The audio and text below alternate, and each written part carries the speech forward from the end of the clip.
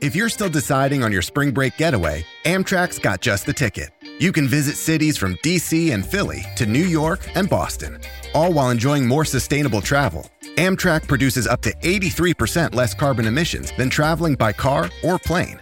And did we mention the extra legroom and comfy seats? Book early and save at Amtrak.com. Click or tap the banner. Emissions comparisons vary depending on route and locomotive type.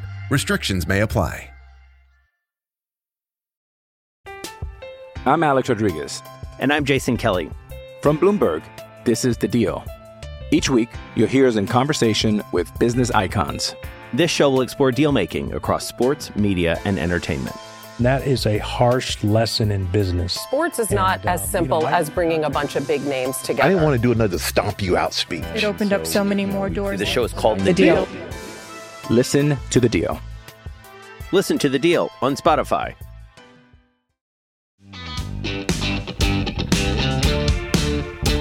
Hello and welcome to Keep Right On, a Birmingham City podcast by us here at Birmingham Live. I'm Brian Dick and I'll shortly introduce our Blues reporter Alex Dickin. Just to set the table for you, we are 2 games into the Tony Mowbray era, 2 unbeaten games, late goals, progress in the FA Cup. It's all been jam, hasn't it, Alex Dickin? Yes, thank you, Brian. And progress on the pitch, I think, as well, in the first 2 games under Tony Mowbray. Obviously, you know, a late fought back twice against Swansea to get a point, a deserved point, it must be said at least.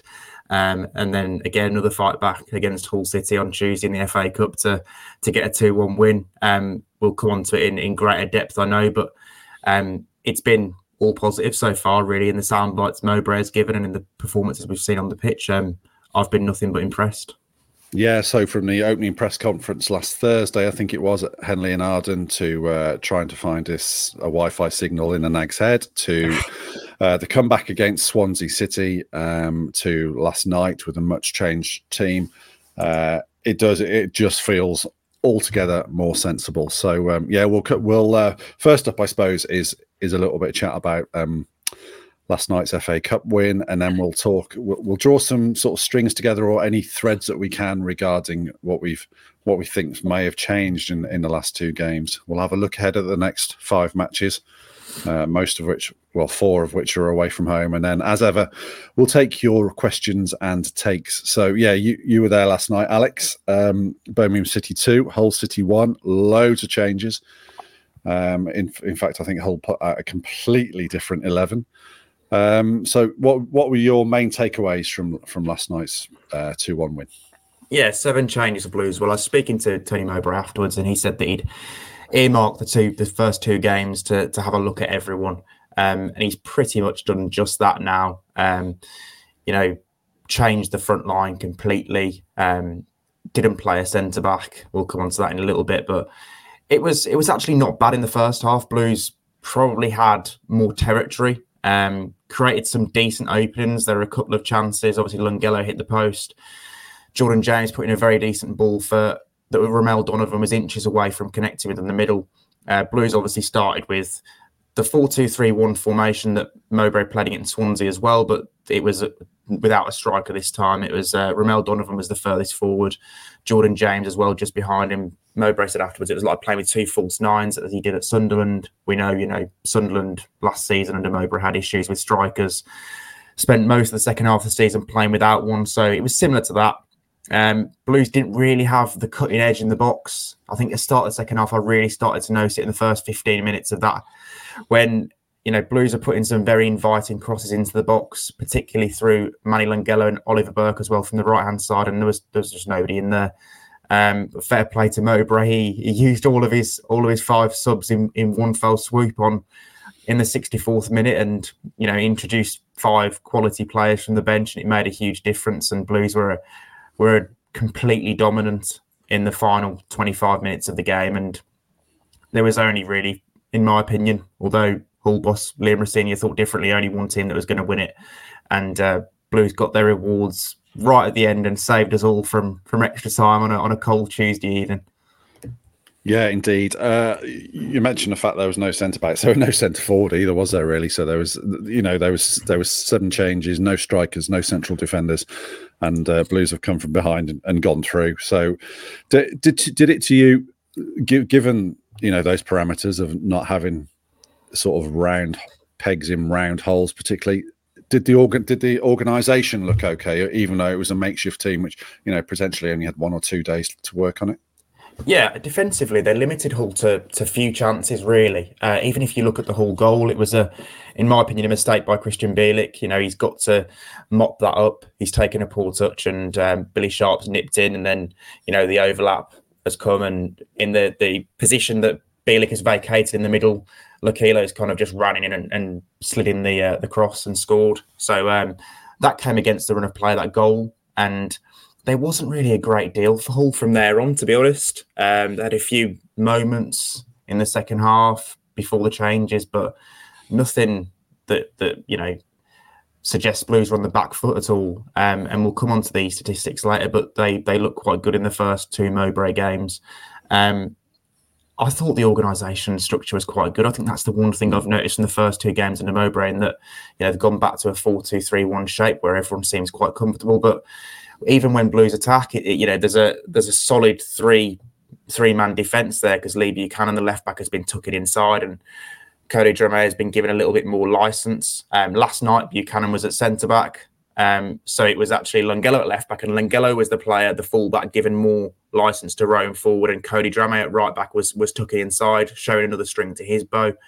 And Drummond actually went to centre back for the final 25 minutes and looked quite comfortable there. So, the centre back thing.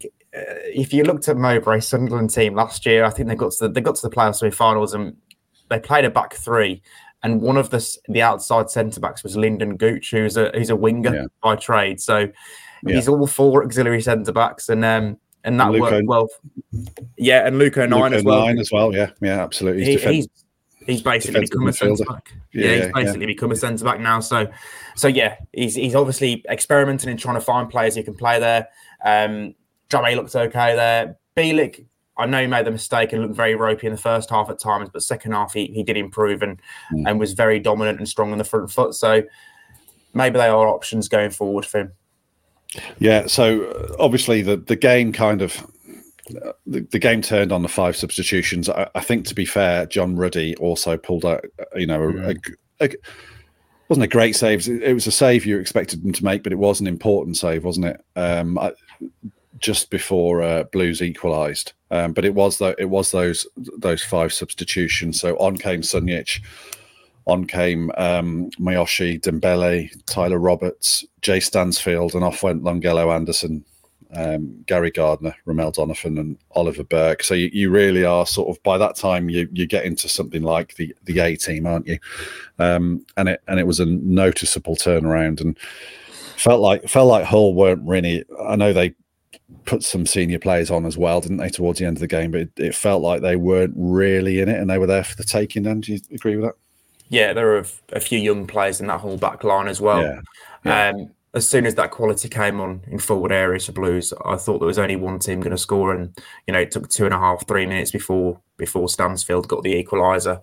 To be fair, it wasn't great goalkeeping. It was a long shot by Miyoshi that was parried out, but a very, very good finish from Stansfield, rifled into the roof of the net, and that's what we've come to expect from him. But yeah, Blues are the team that was pushing late on and found a few decent openings before a ball broke. Stansfield pullback was good. Miyoshi air swing, but second attempt got it in there, and it was, in my opinion, just rewards for the performance, but also for the bravery of Tony Mowbray, because how often do you see a manager make 5 subs in one go? When it was 3, you saw that sometimes. You see 3 now still, but for 5 in one go with 30 minutes of a cup tie that could go to extra time to go, that's a pretty big risk, as he admitted afterwards, but it paid off. Yeah, particularly when Bacuna went down late on as well, and they potentially at that stage were looking at extra time with 10 men, weren't they, just for a brief time? So yeah, I suppose Mowbray's real motivation was getting through without extra time, wasn't it?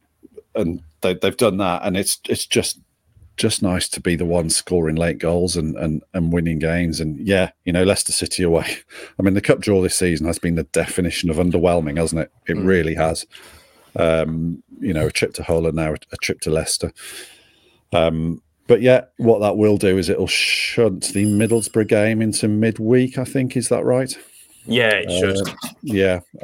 But you know that's a free hit, isn't it? And be interesting to see what Enzo Maresca does with the Leicester team as well. Obviously, one of the talking points from last night was Stansfield coming off the bench and scoring his equaliser.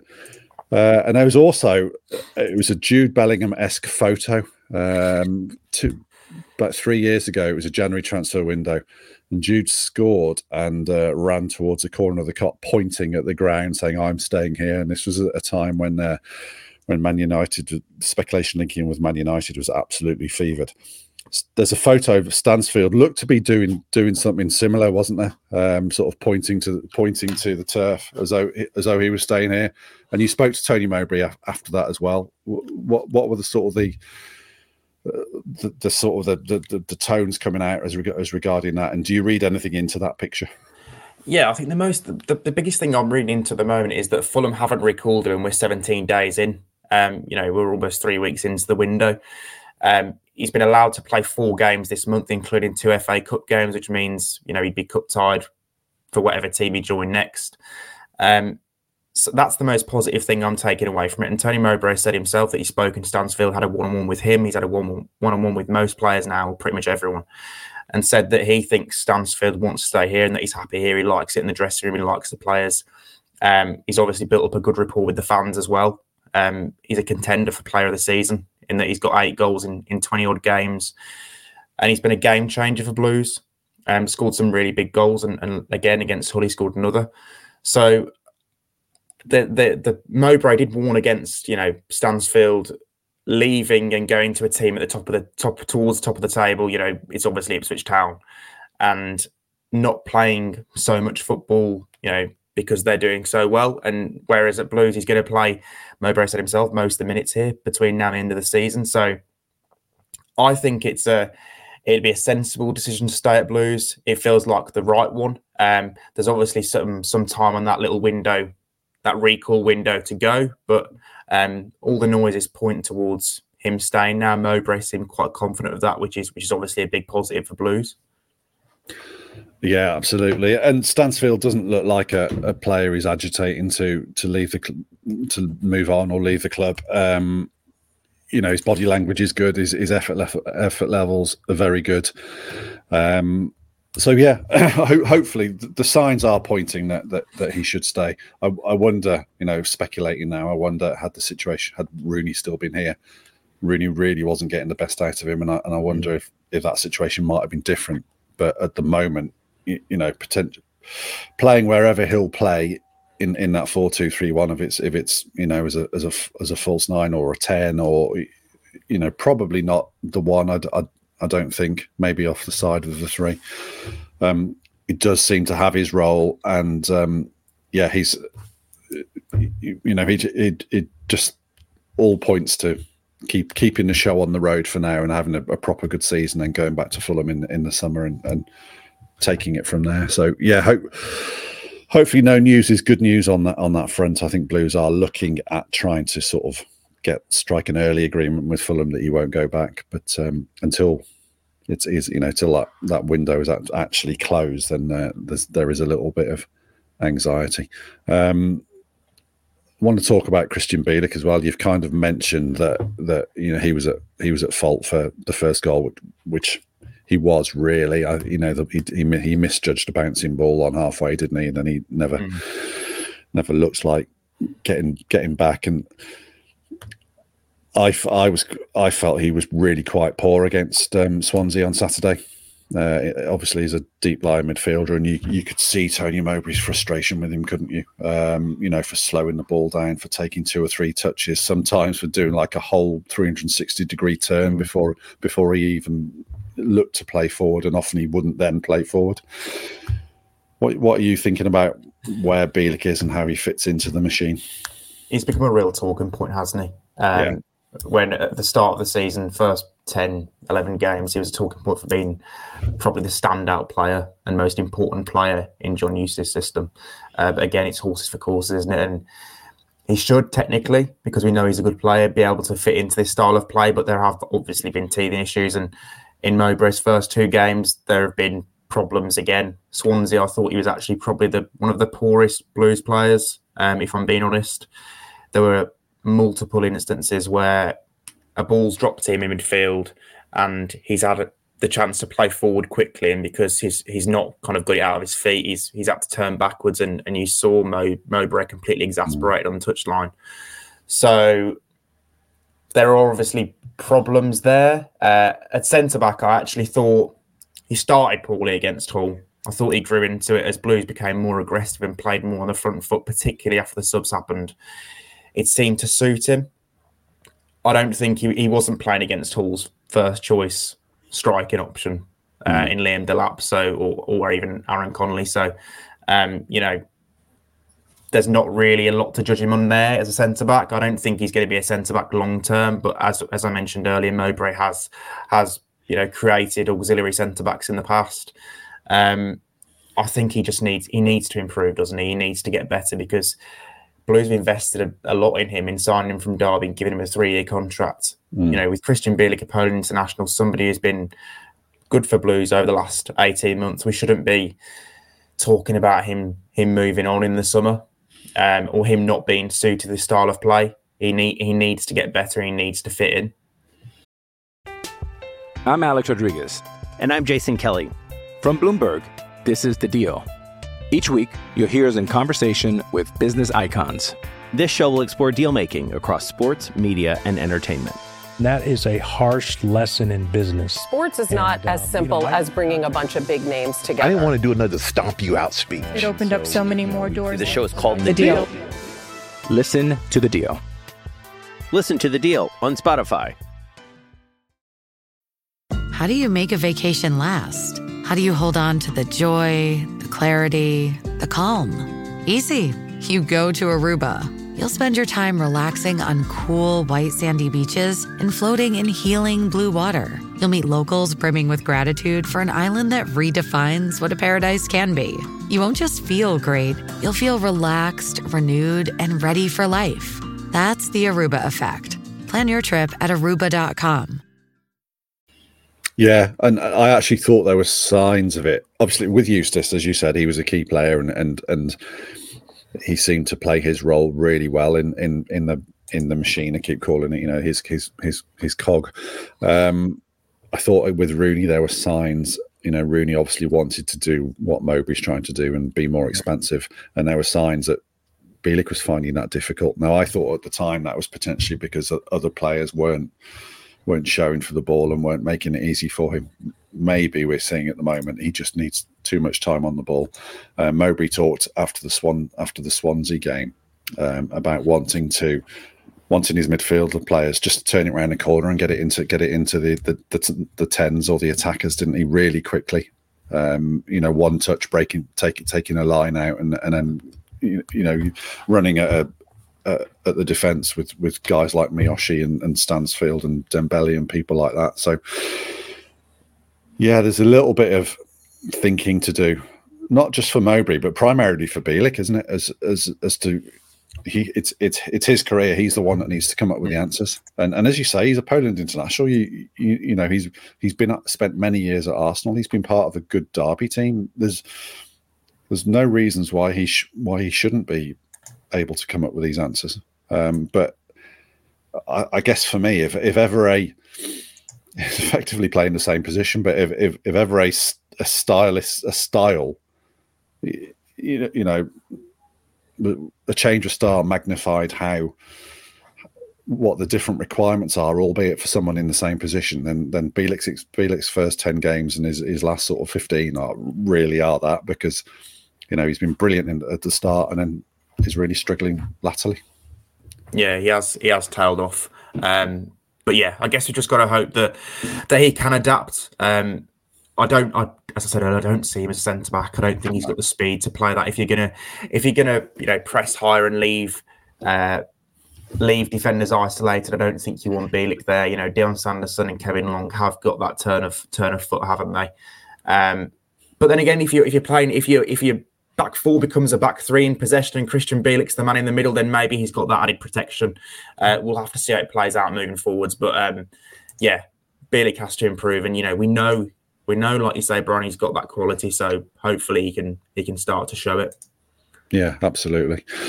So just looking at the two matches, if we can thread anything to any sort of consistent observations. Obviously, there was the 2-2 draw at home to Swansea, a late Jordan James equaliser. Really well hit, to be fair. Gave Blues a point on Mowbray's debut, and then last night's 2-1. So they've scored 2 in both of his games, which is obviously good. Are there anything sort of abiding observations or anything that comes out for you from the first 2 matches, the sort of the changes from what we were seeing under Rooney? Yeah, we know that Blues want to transition to this passing, possession-based style of play. Mowbray says he wants 60% possession, 20-something shots a game. Blues aren't quite at that yet, but we have, probably noticed improvements on that side more quickly than expected. They had more shots than Swansea, 11-6. They had 47% possession against Swansea when Mowbray expected Swansea, a team, well known for playing that possession-based style of football, to dominate the ball and have 60-odd% possession. 21 fouls, Swansea's 11, which probably shows they're aggressive in their press, and I thought they were quite effective at that against Swansea. Onto the Hull game, 14 shots to Hull 7, 56% possession. How many times have Blues had more possession than their opponent this season? Not many. More corners and more offsides. I don't know, we're not sitting here celebrating offsides, but at least shows Blues are playing in the right areas, doesn't it? I've noticed, as I mentioned, a clear structure that Mowbray spoke about his unveiling about, so many championship teams now play with 2 formations, one in defence and one in attack. And last night it was a 3-5-2 when they were going forward almost, with 2 false nines, and obviously back into a 4-2-3-1 when they were defending. He seems to give one of the fullbacks a little bit more licence to roam, which, to be fair, if you look at the 4 players who you would have in Blues defence when everyone is available, which for me would be Ethan Laird at right back, Dion Sanderson, Kevin Long and Lee Buchanan.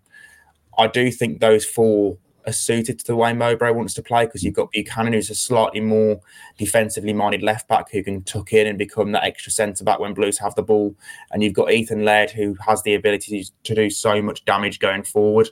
I mentioned to you during this Swansea game, I think, about how influential Niall Huggins was for Mowbray's Sunderland team.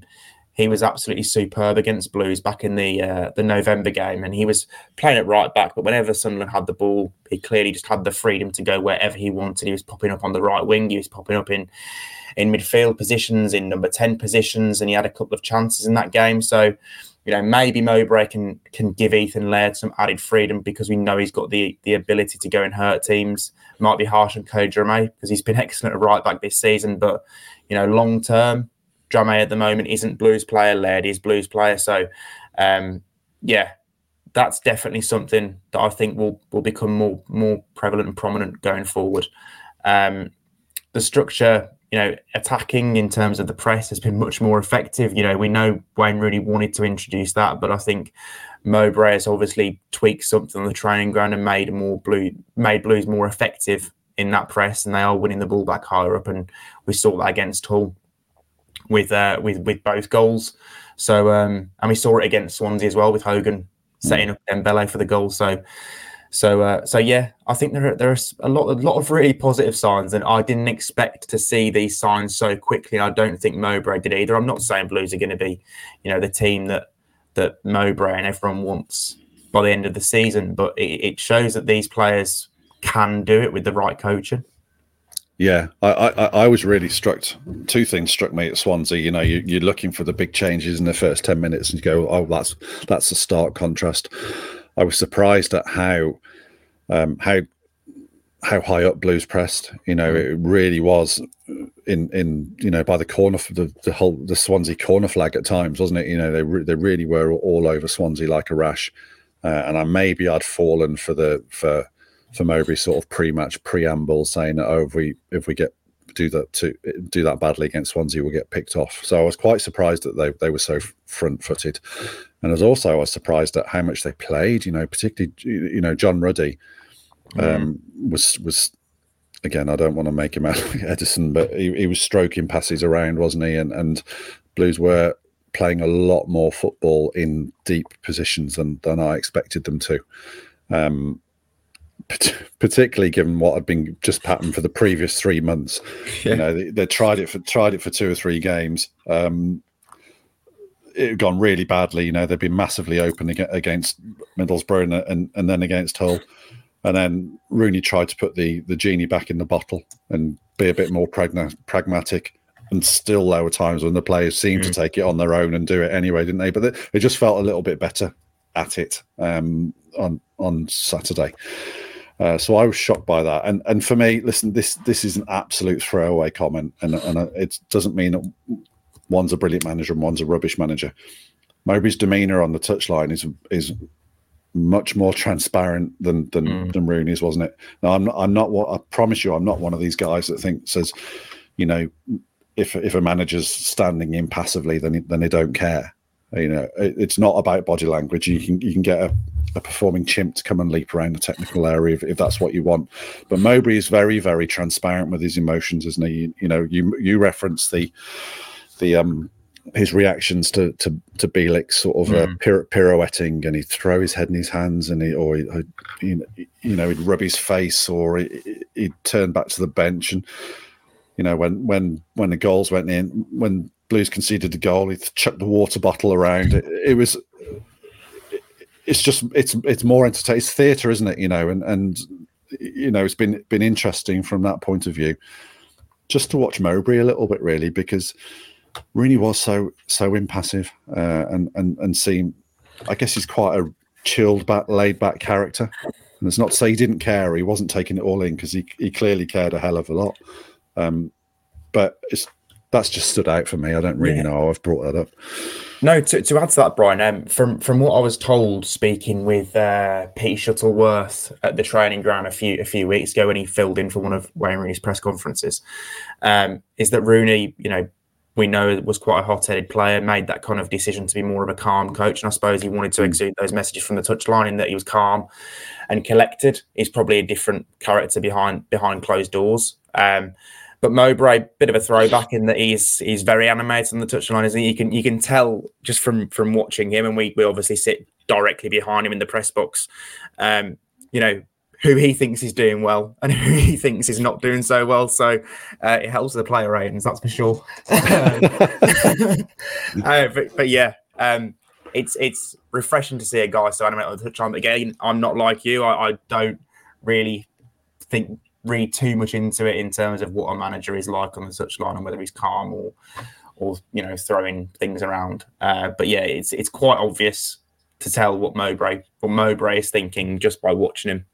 So yeah, it's been interesting the first couple of games.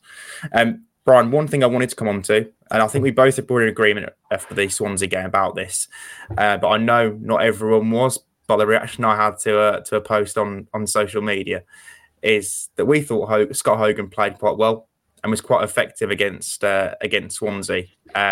Just talk us through some of the things, you know, because I think I've said my piece, but talk us through some of the things that impressed you about his performance in that particular game. I'm actually interested that you got a bit of feedback on that as well, because I did. I was actually accused of being in Hogan's pay. For what? That's a joke. That's a joke. Indeed. Listen, I just wrote that I thought Hogan played well, and then suddenly that seemed to morph into a discussion about how he's never been any good for Blues and how they need to get rid. I do listen, for the record, as if it needs saying, obviously Blues need to part ways with Hogan. Certainly, you know, they don't want to be handing him another contract on the terms that he's on at the moment, or we believe he's on at the moment. He seems to be such a trigger point of a player, doesn't he? You know,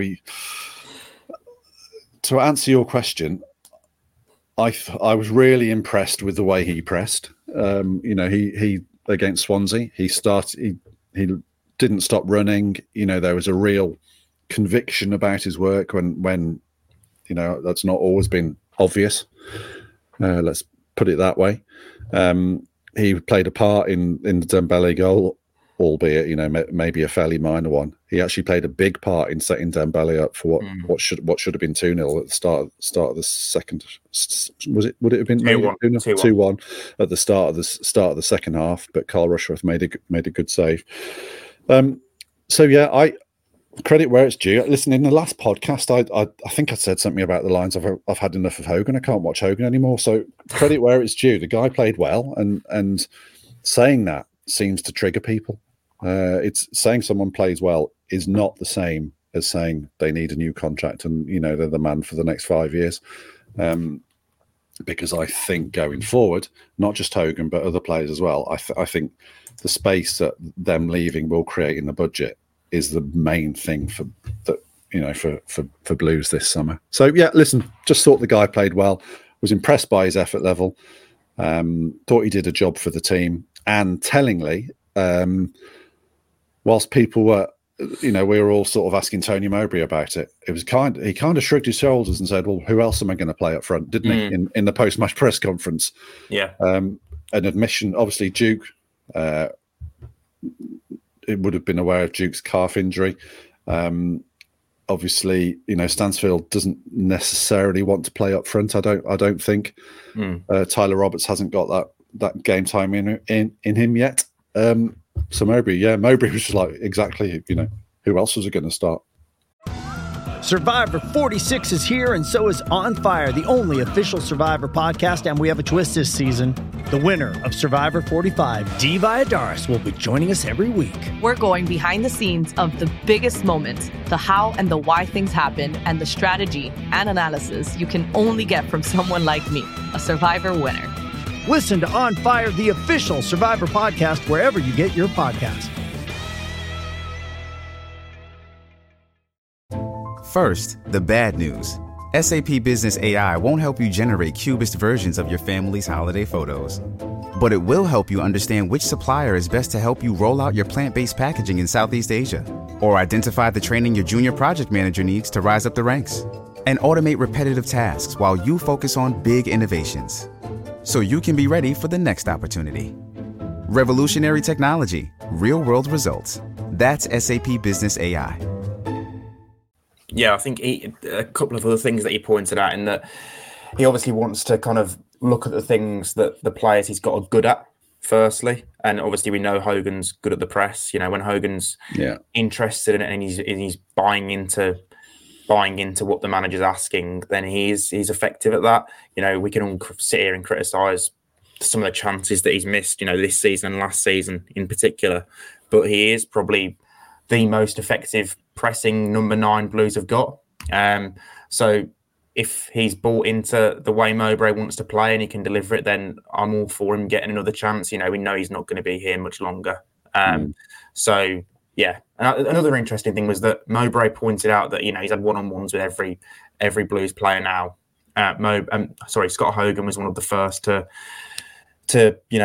knock on his door and basically ask for a conversation. It's probably because it went so badly for him under Wayne Rooney, and that he was pretty much out of the door, in Rooney's final 3-4 weeks in the job. He didn't get in the final 3 squads that Rooney named, and was cast aside. So it's a new start for him, and he's for his own career as well. He's got to put himself in the shop window, hasn't he? If he's going to get another Championship club or high-end League One club at the end of this season and get another decent contract, he's 31, probably going to be his last, isn't it? So, yeah, I think it works. It works well for Blues that maybe Scott Hogan's got something to play for going into the final 6 months of the season. Yeah, which we all want to point out is not the saying. So, let's say it then. Hogan plays the last sort of 17, 18 games, scores 10 goals. You're left. Are you giving him a new contract, Alex? Go on. You're Tony Mowbray. Do you give Scott Hogan a new contract? What now? Not now. We're speaking hypothetically there, Brian, aren't we? And I don't answer hypothetical questions. Cheers, John. 10 goals in 17 games. You'd be bloody. Everyone would want to give him a contract, wouldn't they? Obviously, probably not on the terms that he's on now. You'd want to bring him in line with what everyone else who was signed last summer is on. But yeah, I mean, 10 goals in 17 games. Let's see it first, Brian. Let's see it. Yeah, not for me. I think both parties need to go their own ways. Yeah, It's my response to that. And if that helps Scott get a good contract elsewhere, then I'm all for it. I want nice things for everybody. You're a nice man. Next 5 games, you mentioned it earlier, but Blues have got four away games on the spin now because of that FA Cup tie at Leicester next weekend. So Stoke away, Leicester away, West Brom away, Sheffield Wednesday away before Blackburn at home. What are you thinking going into these games? Because we've done these. I want to do a points prediction because I like to, make fools of us. And we've done these points predictions a few times now. And I think after Blues had a few good results over Christmas under Rooney, or just before Christmas, I predicted they might get 7 from 3 and they ended up getting 1. Or maybe 2. So yeah, Brian, if we're excluding the Leicester game because it's a free hit, isn't it? It's a cup game. Yeah. Hopefully, Enzo Maresca makes a load of changes and Blues nick a 1-0 win and go through and get a decent draw at home in the next round. But Stoke away, West Brom away, Sheffield Wednesday away, Blackburn at home. Stoke have improved under Stephen Schumacher. West Brom are going very well under Carlos Corberán. I think they're nailed on to finish 5th. I think they're not quite good enough to be in the top 4, but I think they're probably too good to get dragged into that battle for 6th. And then you've got Sheffield Wednesday away, who have improved under Danny Roll, and Blackburn, who are having a bit of a tough time under John Dahl Thomason. 4 games, Brian. Points prediction go. Okay, so Mowbray's got a really bad record against Stoke. Our Stoke writer Pete Smith was desperate to point this out to me. I think he's got a bit of a thing rumbling along with Stoke as well, hasn't he? I did mean to check that before we came on. So yeah, I think they might have stylistic differences with Stoke, albeit maybe not the current Stoke team. Do I see Blues going and winning at Stoke? No, I'd say a draw. So that's 1. Leicester, it's a free hit. I'd love Blues to have a cup run. Last time they got to the 5th round was under Pep Clotet, and they went to Leicester and lost quite narrowly. So yeah, I'd love Blues to get past Leicester and get somebody rubbish at home and get into the quarterfinals. That'd be brilliant. West Brom away again. It's difficult to. Oh, wow, am I really going to go and say that Blues are going to beat West Brom away? I suppose they have beaten Carlos Corberán. Is it the last 2 or the last 3? They've won the last 3. It was the last 2 with Corberán. Yeah. So yeah, that's right. The last. Maybe last 4. Last 4, wasn't it? The last time they went to the Hawthorns was Steve Bruce was still manager. That was the Scott Hogan hat trick. Yeah. Okay. That said, I still don't expect them to go to West Brom and win, albeit Corberán has got that West Brom team stuck together with gaffer tape and a prayer, hasn't he? They've got so many injuries. So that's 2 draws. Sheffield Wednesday, yeah, why not? Let's go and get 3 at Sheffield Wednesday. And Blackburn at home. I've always been a John Dahl Thomason denier, I've got to say. He's not a lucky manager, of course he's not, but I just think his teams are beatable. And that's even when his teams have beaten Blues left, right, and centre. I just think you've got a chance with John Dahl Thomason. Stoke a point, West Brom a point, Wednesday 3 points. That's 5. I'm not going to sit here and going to take 8 points from 5 games. I'll say 6 points, however they come. Blackburn have the worst defence in the Championship. Conceded 52 goals in 27 matches. So, yeah. We could see that, though, when Blues played them, at the end of November. Blues, went 3-0 down and probably still could have won that game. It was crazy. I'm going to go win against Stoke. I'm not going to be too positive on this one. Win against Stoke. I think it's going to be, I think Blues have had so much, good fortune and luck against West Bromwich Albion. It's going to run out at some point, isn't it? I'll go for a defeat there because West Brom are playing well. And then I'll go for a point at Sheffield Wednesday to win against Blackburn.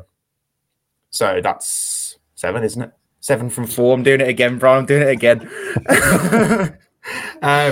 Yeah, I do think relegation candidates into promotion form. Absolutely, yeah. Blues, I think they'll get a healthy points return from those 4. And like you say, against Leicester, it's a free hit, isn't it? If Blues can get through and get a lowly ranked team at home and get through to the quarterfinals, then fantastic. You know, this season in the league is probably gone now in terms of hopes of competing at the top end. So if Blues can get a little cup run, that'd be nice, wouldn't it? And give us something to extra talk about. Yeah, indeed. Yeah. Moving on to questions, Brian. Yeah. I've had a fair few questions this week, and not as many takes, but questions-wise, we're going to start with Adam at Deprived KRO, and it's fair to say Blues fans have been deprived of the last 12 or 13 years.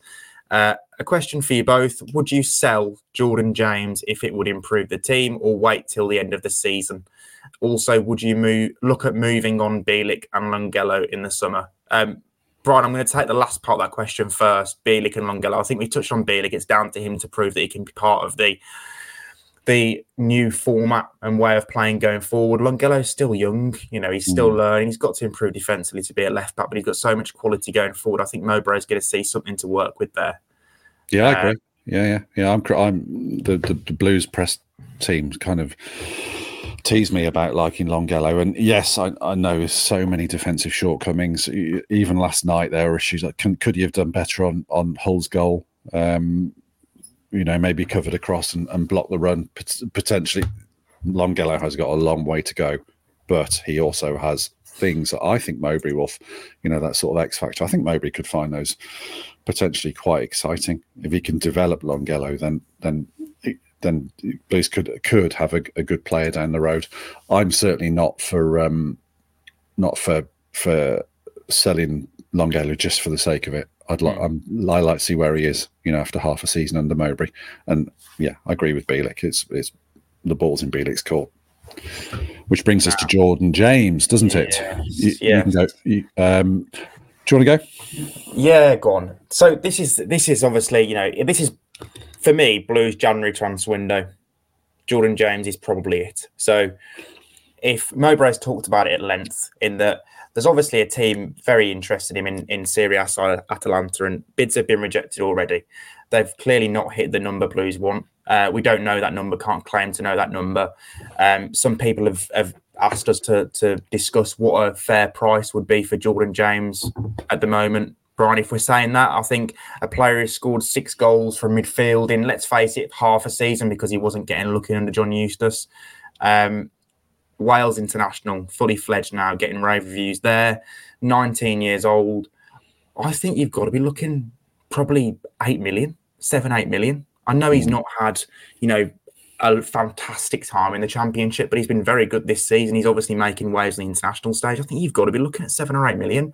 You know, that's not me saying that with any knowledge of what Blues want for Jordan James, but I think if you look at that figure, Tony Mowbray could sign 2 or 3 quality players in this window that could come straight into the Blues setup and make a difference. Am I saying I'd sell Jordan James? I'm not saying I'd sell him, because I think when you sell a player of 19 who hasn't had that much game time and hasn't done that much, then you're probably going to look at it further down the line and think, oh, we made an error there when he's playing in the Champions League or European football for Atalanta and doing really well, and he's still a regular for Wales. If he does go, I'd like to see a nice little sell-on percentage in there, similar to the deal with Jude Bellingham. I think there's obviously going to be money to be made for whoever does sign Jordan James. I think he's going to have a good career. So, you know, if he comes back to the Premier League in 3 years for £25 million, I'd like to be safe in the knowledge that Blues are getting a slice of that. But if they can do that business this window, and we do know money is very tight, and it's not been helped by the 2 managerial payoffs they've had because they've sacked 2 managers this season. But yeah, if they can do that deal and Mowbray's on board, I think we've got to trust him. He's done it before at West Brom. He sold players there back in the day when I think their fans weren't quite sure, but he ended up signing players with the money that he created. So I think you've got to trust Mowbray. He's an experienced manager at this level. If he is happy with the money they're getting for James and can see 2 players that could come in with the money it creates, then, you know, that's what's going to happen. But obviously Jordan James has got to want to move as well. Yeah.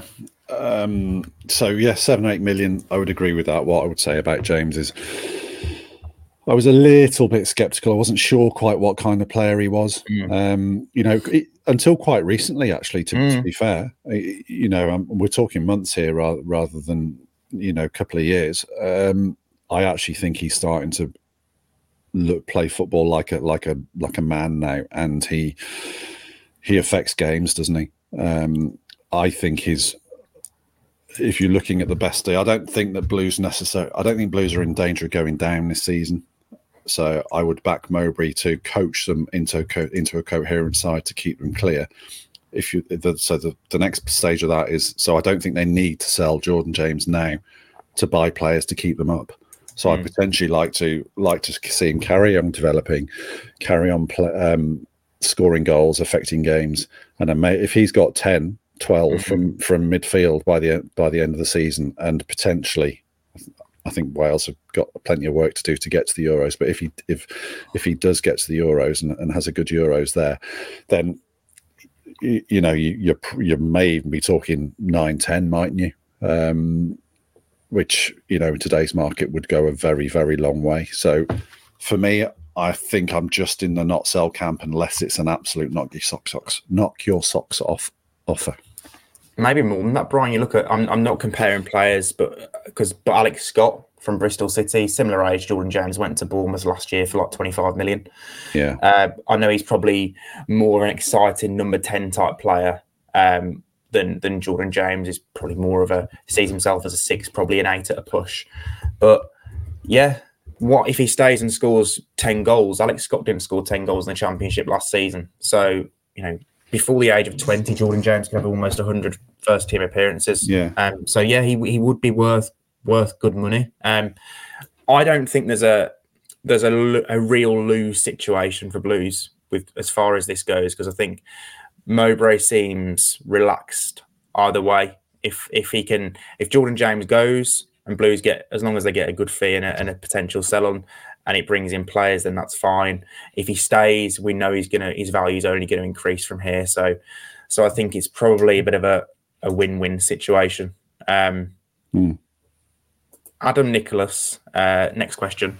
Is Bielik at centre-back now a real option for Tony Mowbray? Where do you see him fitting in? The midfield setup, speed and press after the subs against Hull was the best I've seen for some time. Brian? You've taught me in by making reference to Lyndon Gooch and Luke O'Neill that maybe Mowbray will turn him into a centre back. My initial reaction is no. I don't think he's athletic enough. He's not as quick as Sanderson. It doesn't look like from the outset, just from the eye test. I would say no. I wouldn't fancy that for him or for Blues. I still see his role going forward as a central midfielder, albeit someone we've said that, as a 6, someone that we've said that needs the ball's in his court, and he needs to make the step up to play effectively under Mowbray. So yeah, Mowbray's got a record of makeshift centre backs. O'Neill's quite quick and nimble, and Gooch's as well. And I don't see that sort of physical agility from Bielik to be a reliable centre-back, particularly one, where in a system where Blues are potentially going to play quite a high line. You? Hey, it's Kaylee Cuoco for Priceline. Ready to go to your happy place for a happy price? Well, why didn't you say so? Just download the Priceline app right now and save up to 60% on hotels. So whether it's Cousin Kevin's Kazoo Concert in Kansas City, go Kevin, or Becky's Bachelorette Bash in Bermuda, you never have to miss a trip ever again. So download the Priceline app today. Your savings are waiting. Go to your happy place for a happy price. Go to your happy price, Priceline. Getting engaged is a moment worth cherishing. A one-of-a-kind ring that you design at Blue Nile can help your love sparkle. Just choose your diamond and setting. When you've found the one, you'll get it delivered right to your door. Finding the right engagement ring can be nerve-wracking. At Blue Nile, you'll have the expert guidance needed and a diamond guarantee that ensures you're getting the highest quality at the best price. Cherish all of life's moments and save up to 30% at BlueNile.com. That's BlueNile.com. No, I think, yeah, I'm in agreement on that. The only thing I would say is that, if it does become a back three in possession, I think that gives him a little bit of extra protection if he's playing in the middle, particularly if he's got two fullbacks, i.e. Buchanan, Drame, or even Dion Sanderson, who's quite quick on the outside of him. That would help. Maybe Bielik would be better in possession in a Mowbray team if he's got more of the game in front of him and isn't under such pressure when he gets on the ball, which is always the case in midfield. If he's just one layer back, then he'll obviously have more time. We saw that in the second half against Hull. As you said, ball's in Bielik's court. He needs to make sure that he fits in because he's good enough to, let's be honest. Next question from Paul Spindler. Does the mood inside the camp seem good? Players seem happier? Blues lost 9 in 15 under Rooney. They're unbeaten in 3 since he left. I'm not saying that players are running around smiling and happy that Rooney's gone or whatever, but the performances seem more coherent. They seem to understand what they're doing a little bit more now. And I can only, the difference between Mowbray and Rooney, in my opinion, one of the main differences I've noticed is their characters are very different.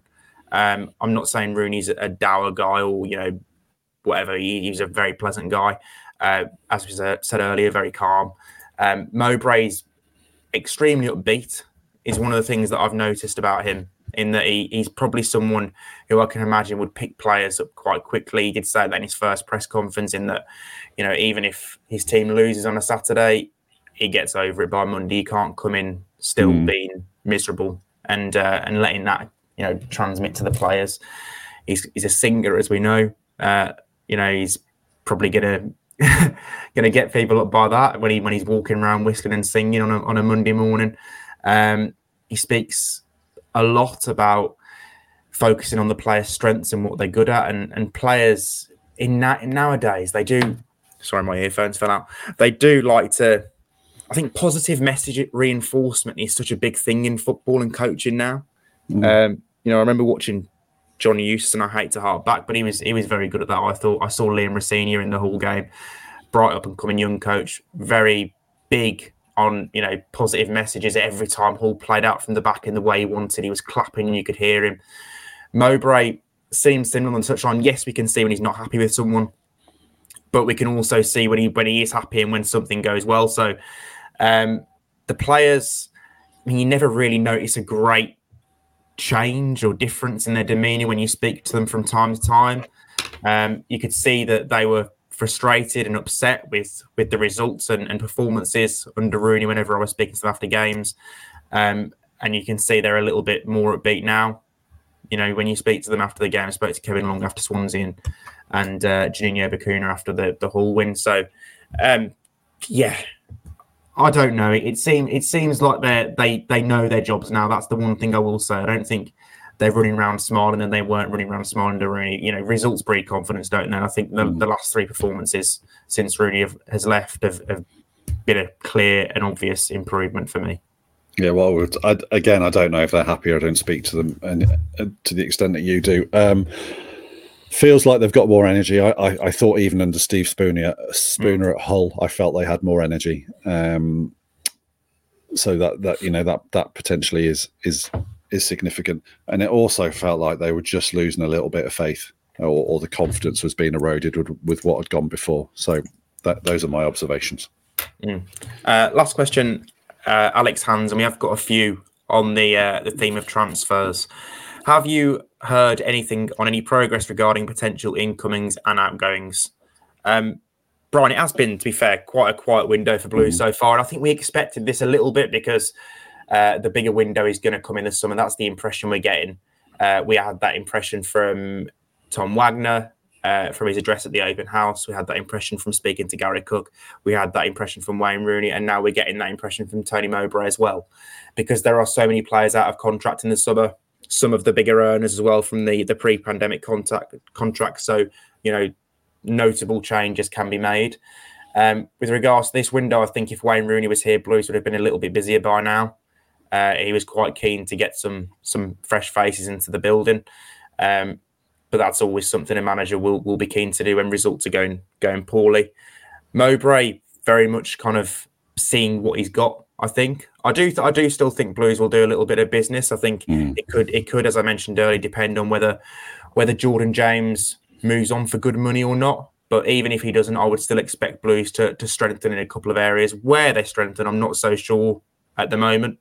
Under Rooney, I would have said spine of the team. Mowbray could see things differently. I still do think they're a little bit light at centre-back. A ball-playing centre-back could go a long way, in my opinion. Potentially a solid number 6, but I'm also willing to give Christian Bielik the benefit of the doubt and chance to prove himself in the remaining 19, 20 games of this season. And because of the injury to Lukas Djukovic and the fact Mowbray has come in and instantly moved Jay Stansfield back a position, I think Blues are pretty light up front. So maybe a striker who fits the Mowbray mould as a more energetic front man, a younger front man, might be an option too. But we'll have to wait and see. I don't think there'll be a lot of business between now and the end of the window. No, not. I think there'll be one or two. I wouldn't be surprised if they're mainly loans. I think that might be the route they go down. Normally, at this time of window, the Jungle Drums have started beating a little bit. I think they stopped entirely during the management change and search for a new manager for understandable reasons. Not really here. One or two sort of things which I couldn't stand up at the moment. Just a bit of gossip, but yeah, it won't be no one, but it won't be many. Would be my take. Just a one take this week from Mick, regular listener. Did you notice in just his second game, we are already seeing us in front on possession stats with the same players the previous managers had? That's really impressive this early on from Tony Mowbray. We did touch on that a little bit earlier, and I don't know off the top of my head, and I really should have researched it before we started, but I've been looking at the possession statistics a hell of a lot this season. I was making the comparison between Wayne Rooney and John Eustace, and it was interesting that John Eustace's team actually had more possession on average than Wayne Rooney's. Rooney was down at 41.7% across his 15 games average. Mowbray already has had 56% possession. I can only say maybe 3 or 4 games this season Blues have had more of the ball. So that's a really positive sign for me if they're doing that already against a Hull team that are used to having a lot of the ball under Liam Rosenior and have been coached that way for 18 months now. I think it's only going to get better going forward. Mowbray wants more of the ball. He wants more shots. He's going to create a team that are comfortable in possession. He knows how to find those sorts of players. But yeah, I agree with Mick. It does bode very well. Yeah, and it's interesting. They had 47% against Swansea as well, which you said earlier was not what Mowbray was expecting. It's interesting, how the players seem to have a little bit more belief and a little bit more confidence to possess the ball and not just get rid of it. Now the next stage is moving it quickly, isn't it? And getting it into attacking positions. But yeah, pleasing signs there. And as I said earlier, slightly surprised at how much they did play and how deep they played from against Swansea. But as I've always said, Tony Mowbray is a man who knows what the roadmap looks like, and he seems to have already got a handle on where Blues are on that roadmap, and hopefully good progress to come along it. Yeah, definitely proven at this level, and I'm sure the players obviously seen that as well, and are clearly already buying into his methods. I think that just about wraps things up, Brian. Thank you for everyone who's listening. Thank you to everyone who sent in the questions and takes as ever. Really important part of the podcast, and hopefully we're celebrating a first win for Tony Mowbray in the Championship at Stoke City this weekend. Thanks everyone for listening, and a keep right on from both of us.